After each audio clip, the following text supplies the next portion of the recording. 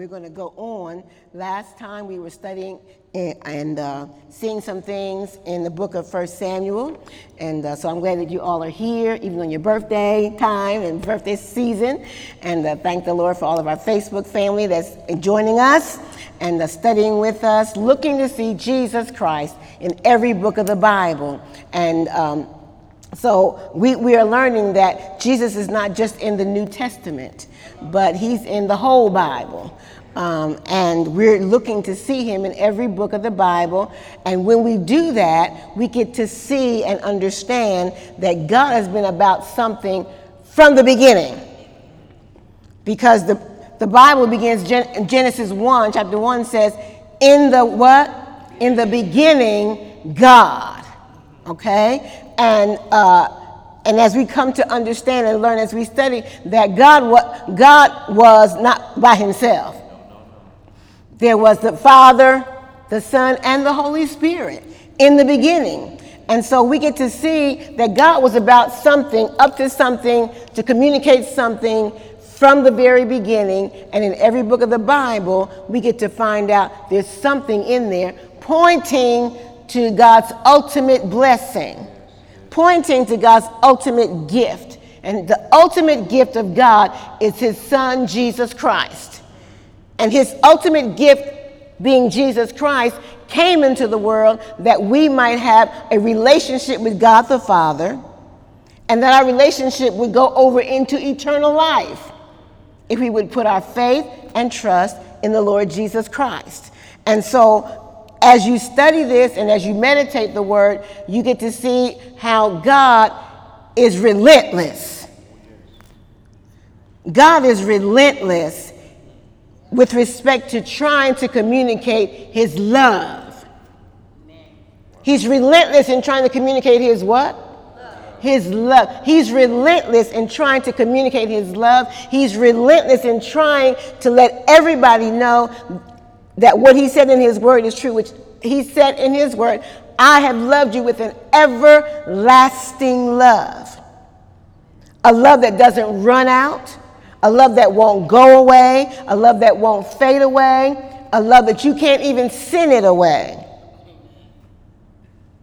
You can't even sin it away. Why? Because the word says, where sin abounds, grace much more abounds. And what is grace? Grace is God's unmerited favor. And one of the ways he expresses his unmerited favor is through his love. He keeps on loving us and keeps on loving us. And when we study the Bible from Genesis all the way to Revelation, we get to see Jesus in every book of the Bible. And the reason why we get to see him in every book of the Bible is because God wants us to know he's been after us and will not let us go. Amen? So if anybody lets go, it's us. Because he's not going to let us go. He's going to keep pursuing us with his love. He's going to keep popping up in our life and saying, here I am. Here I am. I'm still loving you. I'm still after your heart. Give your heart to me. Amen? So let's go on tonight and see some things that we did not see last time. Learn some things that we haven't learned before. All right? So last time we were in the book of 1 Samuel. But as I was studying and preparing this week, he showed me something, so I want to share them with you, okay? And we studied the first 5 books of the Bible called the Pentateuch, right? And then we went on past there to the next ones. And now we've been looking at the Judges and now 1 Samuel. And when we studied the Judges, we began to see that there was a period of time called the period of the Judges. The Judges were ruling over the nation of Israel for an extended period of time after who died? After Joshua. Very good. After Joshua. And when Joshua helped them partition the promised land, he sent everybody to their partition of the land. Every tribe went to their area. and then Joshua died, and then there was no one person directing them. There was no one leader. And so they would do good for a minute, then they would mess up, and then they would need help, and then enemies would come against them, and they wouldn't know what to do, and they would cry out to the Lord, and the Lord would release a judge to help them. And that happened over and over and over again for a very long period of time, over 400 years. You remember that? Yes. So now we're coming to the place where it's the end of the period of the judges. And now we're down to the last of the judges. And the last of the judges has a name. The last of the judges was Samuel. He was the last of the judges. And he was a judge, but he was also a prophet. And last time we talked about how he came into existence, how his mother could not conceive, and she went to the temple to pray, and Eli, the priest, was there, and she was so passionately, intensely praying, he thought she was drunk, and she said, "I'm not drunk, I'm just desperate for a child." And he spoke the word of the Lord over her, and she had a child, and that child was Samuel, right? And Samuel and his mother, when she prayed for him to have a child, she told the Lord, "If you give me a child, I'll give him back to you." And so she did. And so Samuel became the last of the judges. Okay? Now, in this season of time, the nation of Israel is kind of, as we say, they're kind of scattered, right? Because they're all in their part of the promised land, and Samuel is going from place to place, trying to help them, keep them together, trying to keep them in the good and the right way, reminding them about their relationship with God, reminding them they needed to worship the Lord, reminding them they needed to serve God. Okay? And so now he is the last of the judges.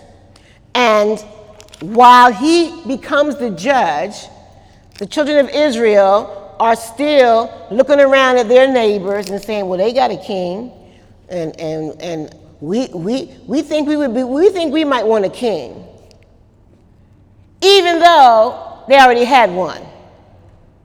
Did they already have one? Yes, they already had one. Who was their king already? God was already their king. He was already their king. He was already their provider. He was already their salvation. He was already their keeper. They already had a king. But they decided that we want another king. Samuel, you're good. You're a prophet. That's great and wonderful. But would you go to the Lord and ask the Lord, could we have a king?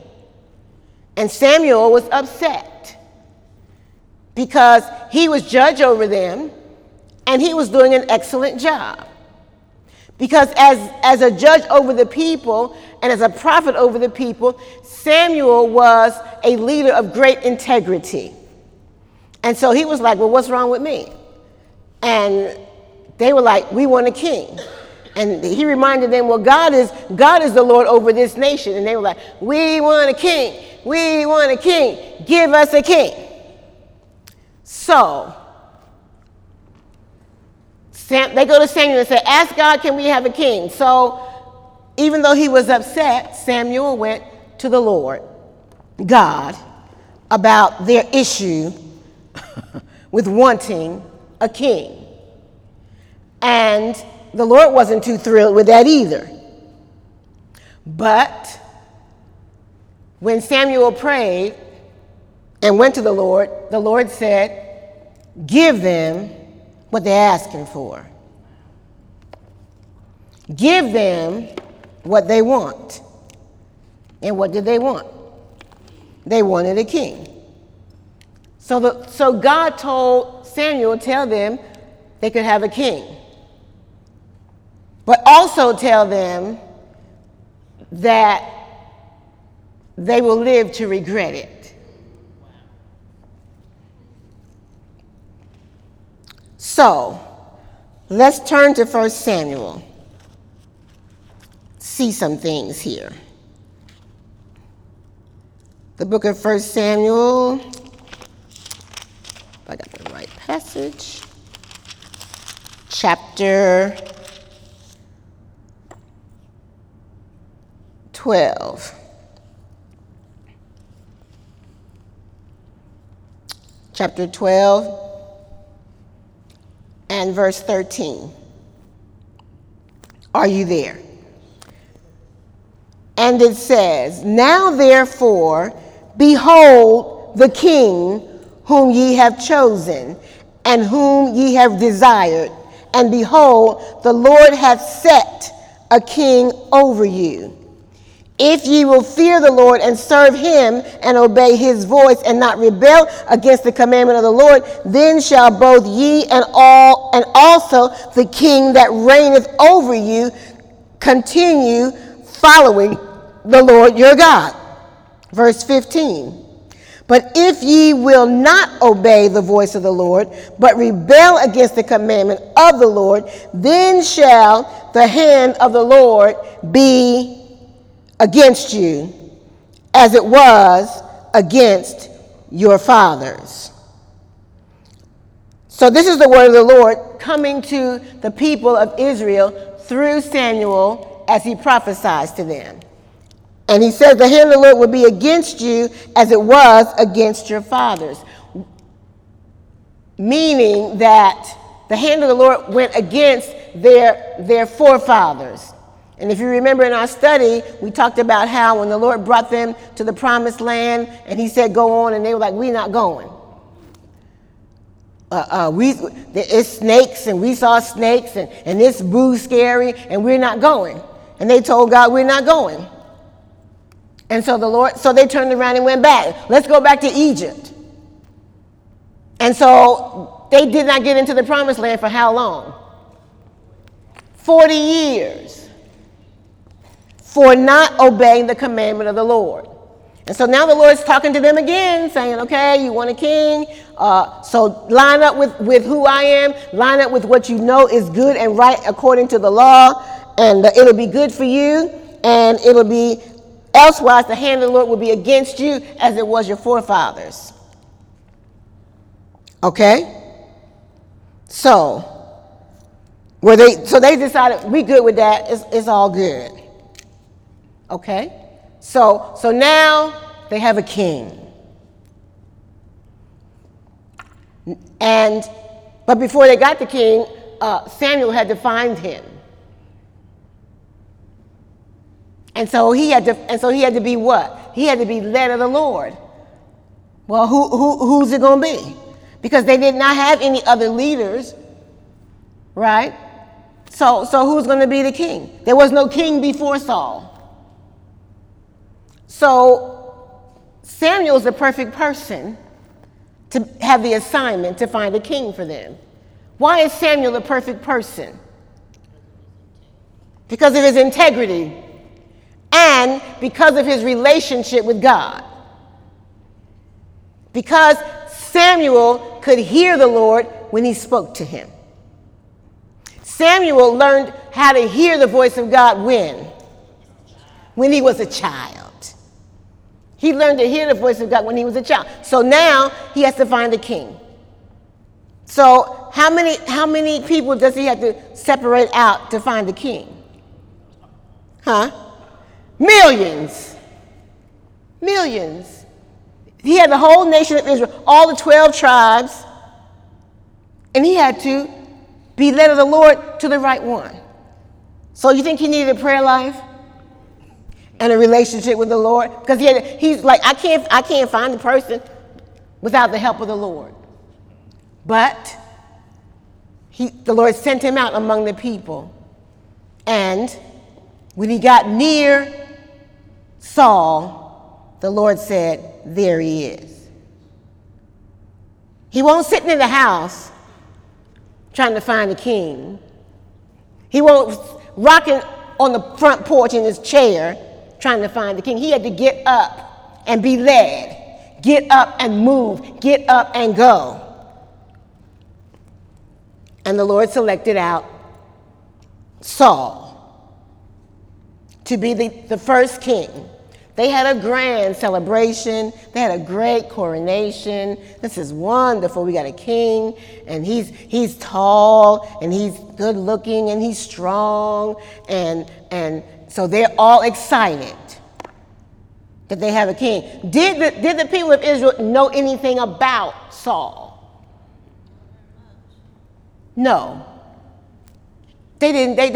They knew almost nothing about him. All they knew was that he looked good, and that he had a warrior history, and so he looked kingly because he was very tall in stature. And it's like our king is bigger than everybody else's king. Is that shallow?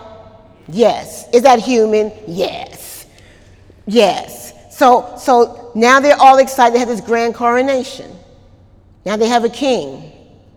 Now they have to make robes for the king and set a place for the king and all this stuff. And Saul, he kind of started out real good. I mean, he started out kind of good because it's like, he was trying to figure out how to be king based on what somebody else had done. What he saw the Philistines and whoever. But at first he started out pretty good. Did that last? No, that did not last. Because his head started doing this, right? His head started swelling up. He started getting the big head, right? And when everybody said, "Oh, he's wonderful," and he would tell himself, "You're wonderful," and that got him into trouble. And he began to think that his place was every place. And so when he became the king, enemies came against the nation of Israel, and they had to war against other people. And he would go out to war with them, and they would win, and they would be, "Oh, we won because we have a king. King Saul is the man." And he would be like, "Yeah, I am the man." and that started to become a problem. That started to become a problem because you don't read very much about him submitting to the Lord. You don't read very much about him bowing down to the Lord. He got to the place where he thought that he could his place was every place, and one time there was a worship thing going on, and he decided that he was going to take over the priest's job. The priest ain't here. Well, I'm the king, so I'm going to do what the priests do. That did not go over well with God. But he continued with this mindset and got to the place where the scripture that we read was not on his radar, which was rebelling against the commandment of the Lord. And that's what he began to do. So what did everybody else do? Rebel against the command of the Lord. And so that led to many problems. Then he began to tax the people and take from them for himself, and put all kind of people into service for the king. Be his chariot drivers, come be his chauffeur, come be his valet, all these things that were not pleasing to the Lord. While this was going on, the people began to be upset, right? And so there was more war, and the nation of Israel was fighting their adversaries and their enemies and all of that. Saul has a family, and he had sons, and one of his sons was named Jonathan. He became best friends with another young man named David. And David was pulled into the service of the king when they began to fight the Philistines and Goliath. Y'all remember that? Okay. So Saul's the king, but David's the fighting man. And he fights the king. He fights not the king, but he fights Goliath, and he kills Goliath because all the soldiers and even the king, here comes Goliath of Gath, and he's humongous. He's bigger than the king. So everybody's scared. But David's not afraid. And so he fights, he wins, and everybody's like, oh, but David is the man. And Saul becomes very angry, very jealous. And everybody didn't know how angry and jealous he could be, because then he became ruthless to do something, to do away with David, to do it because he didn't want anybody to be famous but him. Okay? And so David begins to get more and more attention, and Saul becomes angrier, and decides, I want to kill this boy. Even though David is serving him, even though David is ministering to him, and nevertheless, he wants to kill him. So he begins to find every which way that he can kill David. So now David's running. He and other loyal warriors to him are running for his life. And Saul's trying to kill him, but he's not successful at killing him. And there were times and occasions when David could have killed King Saul, but he did not. Why not?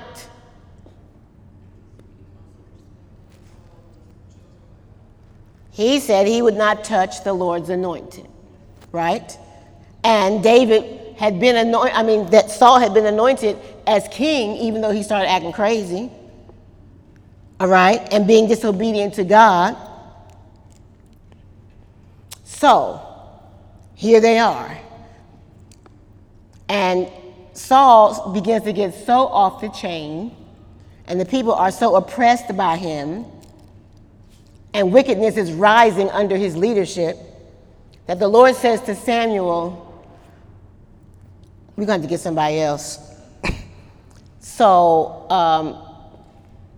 it's not going to be today or tomorrow that Saul is moved off the scene, but we got to have somebody else ready to go, in position to go. So the Lord tells Samuel, go find the next king. And so he does. And he determines that the next king, the Lord lets him know the next king is to be, he had to do the same thing he did the first time. Go out among the people, find out who it is. So he connects with somebody named Jesse. And Jesse got a bunch of sons. And ultimately his youngest son, David, is anointed to be the next king. But it didn't happen the next day, did it? No, it didn't happen for years after that. And in the interim, Saul's trying to kill David. And in these battles that the nation is having with other nations, ultimately, Saul is killed. And the next king ascends to the throne. So now, Israel had been divided, because they had been spread out. When Saul became the king, they came under Saul's leadership, Saul's rulership. And now that he's gone, they come under David's rulership. And under David's rulership, the country becomes more united. The 12 tribes begin to function like one again. And he even restored the worship, because they had quit coming together in worship. So the worship is restored. And he even put in people that would run the government, not just him by himself. So I read somewhere that he established civil service, people who worked for the government of the nation, okay? And he became the king, and it seems that every person, no matter who they are, because we can look at ourselves and see the same thing, that everybody has an ebb and flow of their life, right? And so now David is the king, and it's all good, and everybody's happy about it, except Saul's son that was still alive. He was like, well, I could be the king because my daddy was. But the Lord did not choose him to be next. And so everybody's happy and all that, and everybody has an ebb and flow. Saul started out great, and then he went left of center and went from great to wicked, went from good to evil. And everybody has that ebb and flow in their life. So now David's the king, and everybody's happy about it. And David's doing well. And how long was David the king? Anybody want to guess? David was the king of Israel for 40 years. That was a long time, right? He was the king for 40 years, and the Bible says that he was a man after God's own heart. What does that mean? Loved God. What else would you think that it means? Somebody who's, that person has a heart after God's own heart. When you see that person, you see the heart of God. What does that mean? That person must be loving. That person must be relational. That person must be gracious. That person must be caring. That person must be willing to submit. Okay?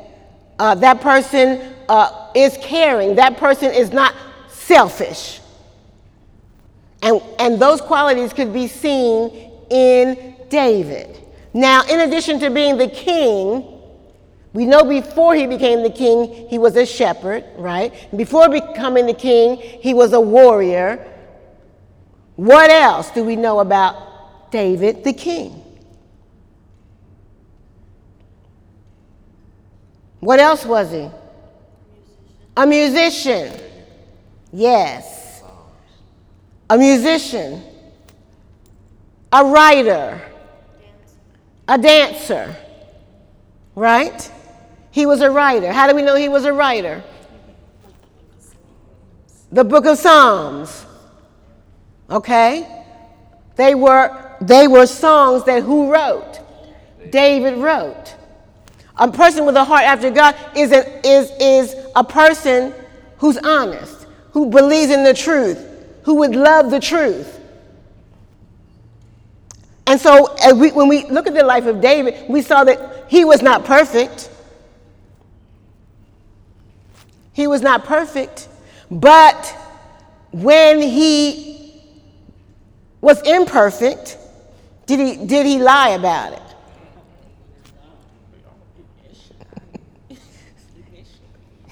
I mean, he might lie for a minute like some of us. But when confronted by the Holy Ghost, would he lie? Then he would tell the truth. And then he would repent. And then he would weep and cry. Okay? Were there times when he went completely off the rails? Yes.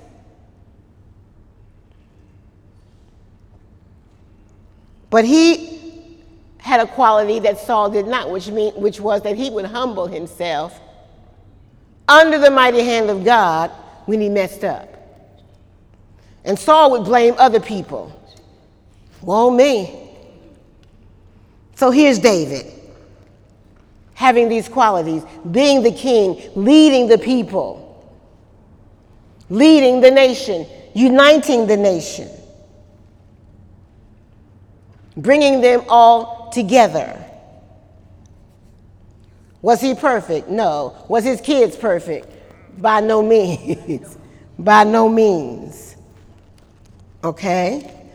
They were not, he was not, but the Lord used him mightily, correct?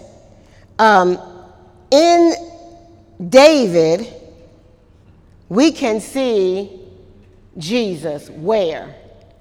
How? A shepherd. Yes. How else? As a king, absolutely. Loving God's people. Delivering them out of the hand of Saul, right? He was a deliverer. He was a warrior. A lover of people. Had mercy and compassion.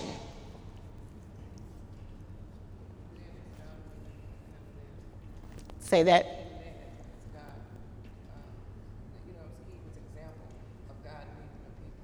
He was an example of God leading the people. All of those things. We see Jesus. And his life is quoted and utilized in the New Testament many, many times. His warrior spirit, his heart after God, his tenderness, his receiving forgiveness. Because he messed up royally, didn't he? And he messed up royally, but was forgiven by God and received it. Right? Now, when he received forgiveness, he knew he didn't earn it. He knew he didn't deserve it, but he would receive it. Correct? And so we're talking about the fact that David is mentioned a lot in the New Testament. One thing that's not mentioned about David in the New Testament is his sin. You remember he took another man's wife.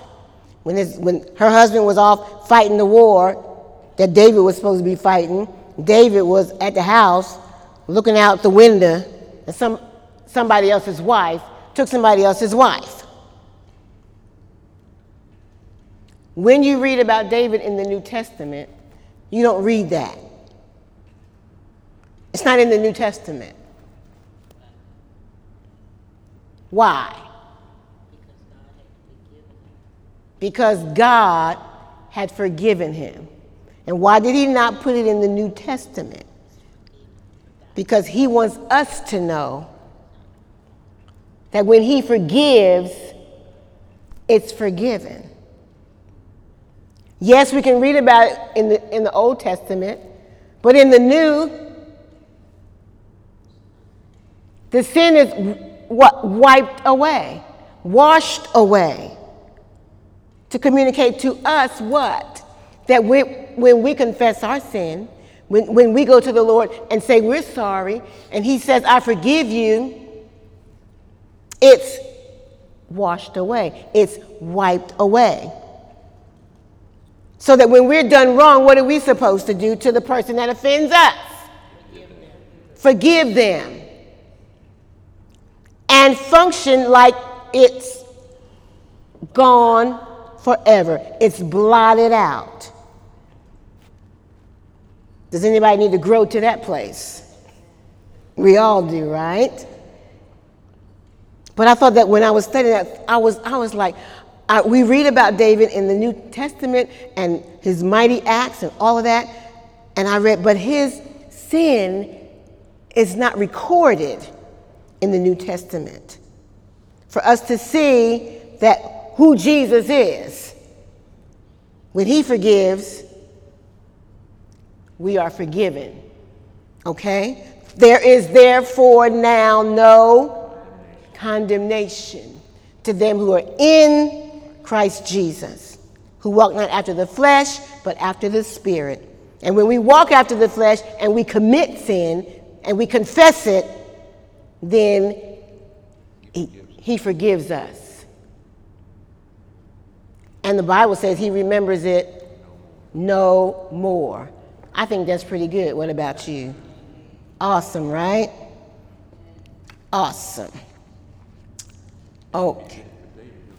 And if he did it for David, He will do it for us. And I don't know about you, but he's already done it for me. Amen. To God be all of the glory. Okay. Let me see. What do I want to? One more thing. We see Jesus in the forgiveness. All right. Now, let's look at 2 Samuel one more time.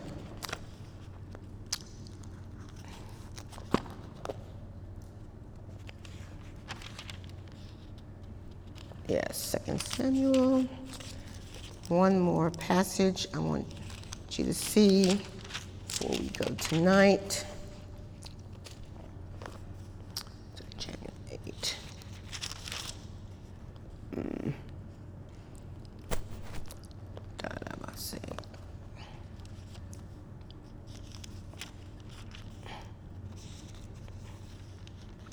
Okay. And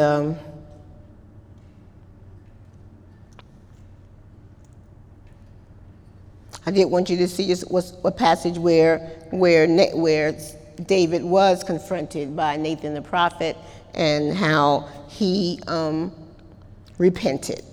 Amen? 2 Samuel chapter 12 and verse 13. And David said unto Nathan, I have sinned against the Lord. And Nathan said unto David, the Lord also hath put away thy sin. Are you there? And David said unto Nathan, verse 13, I have sinned against the Lord. And Nathan said unto David, the Lord also hath put away thy sin. Thou shalt not die.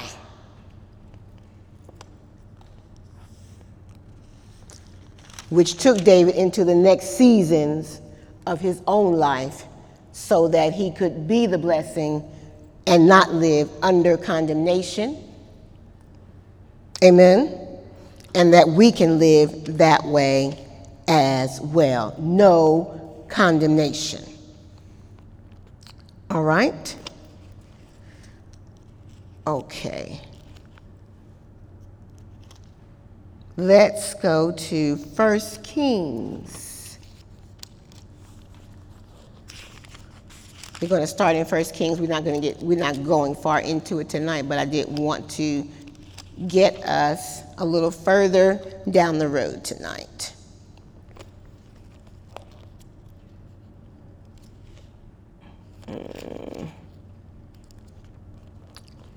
So, 1 Kings and 2 Kings. We looked at 1 Samuel, 2 Samuel. Now we're 1 Kings, 2 Kings. In these books, and the ones that follow are 1 Chronicles, 2 Chronicles. All these books are books of history. History of the Jewish people, history of the nation of Israel. And I wanted you to see that the nation of Israel, after David, it ended up getting split up and all kind of things began to happen. And it got split where 10 of the tribes stayed together, 2 of the tribes were separate from them. And those separations became known as the Northern Kingdom and the Southern Kingdom. After David, they were not one kingdom anymore. They became 2 kingdoms. And when you read these particular books of the Bible, 1 and 2 Samuel, 1 and 2 Kings, 1 and 2 Chronicles, it uses the term Israel. And sometimes you think it's talking about the whole nation of Israel, and it's not. Sometimes it's talking about, when it's used the term Israel, it's speaking about the 10 northern tribes. And sometimes it's speaking about the 2 southern tribes. And so when you're reading And when you're reading these particular passages and looking for Jesus in these books of the Bible, you need to understand that that's why sometimes people read these passages and they say, I can't read the Bible because I don't understand. And so and so I'm going to point that out to you next time more clearly. We don't have enough time tonight, but next time I want to point out to you more clearly that there's the nation of Israel. Then when Israel gets divided in half, not really in half, but in 10 and 2, the term Israel is used to describe the 10 and not the 2. Sometimes the 10 are described as Israel. Sometimes the 10 is described as Ephraim. Sometimes the 10 is described as Samaria.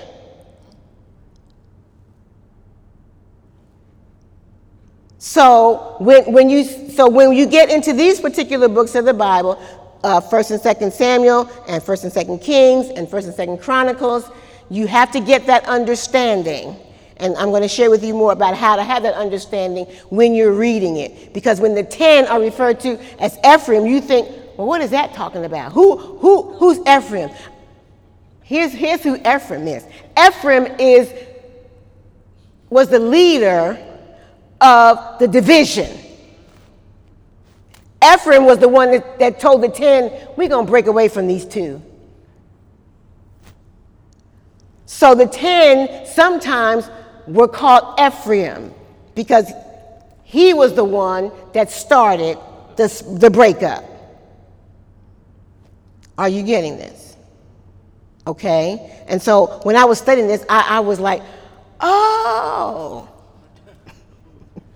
And sometimes the 2 were called Israel, and sometimes the 2 were called Samaria.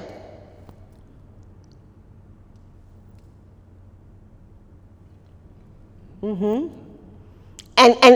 what we'll see next time is that the 10 had prophets, and the 2 had prophets. And so next time I'm going to show you Elijah and who was he connected to when he was prophesying? We'll learn that next time. Amen? Praise the Lord.